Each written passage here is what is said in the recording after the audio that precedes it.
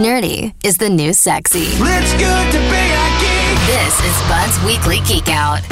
Well, hey, good morning, Webmeister Bud. Good morning, Dylan. Good morning, Jason. Hi, bud. What are we geeking out on, man? Google I/O was last week. This is the annual developer conference put on by Google, obviously, at their Mountain View headquarters. It didn't happen last year because global pandemic and was much different this year, obviously, but had announcements about various Google products like the Android operating system, their smartwatch OS, Wear, Google Photos, Maps, Shopping, and more. But I'm here to geek out about Project Starline. Think video calling on super steroids. Like regular video calling, you're looking at a flat screen. There is virtual reality video calls, but because you all have to wear the big old VR goggles, participants are represented by computer-generated avatars.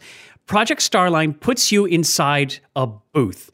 Honestly, think of it like a booth at a restaurant. You sit down on one of the bench seats, but instead of a table in front of you, there's a sort of magic window, a light field display. We first geeked out about light field technology 9 years ago with the Lytro camera, which used this magic to allow you to change the focus point of your photo after you took it. The light field display inside a Project Starline booth, along with multiple cameras, depth sensors, machine learning, spatial audio, and crazy real-time data compression to send the signal both ways.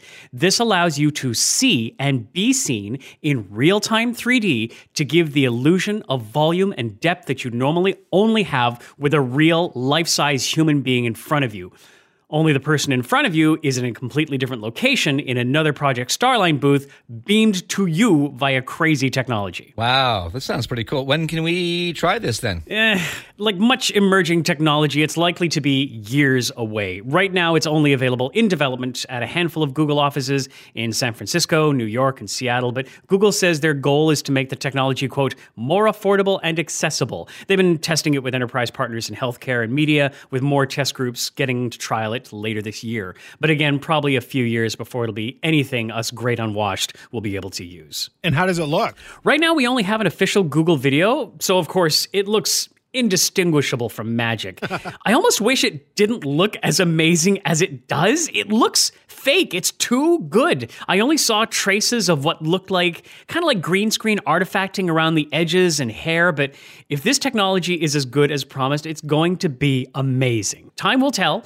It's going to be freaky having a conversation with someone who looks and feels so real in front of you, only to maybe have their connection buffer and they freeze or glitch or skip. That'll be strange, but I want this to work. I'd love for this to be a thing.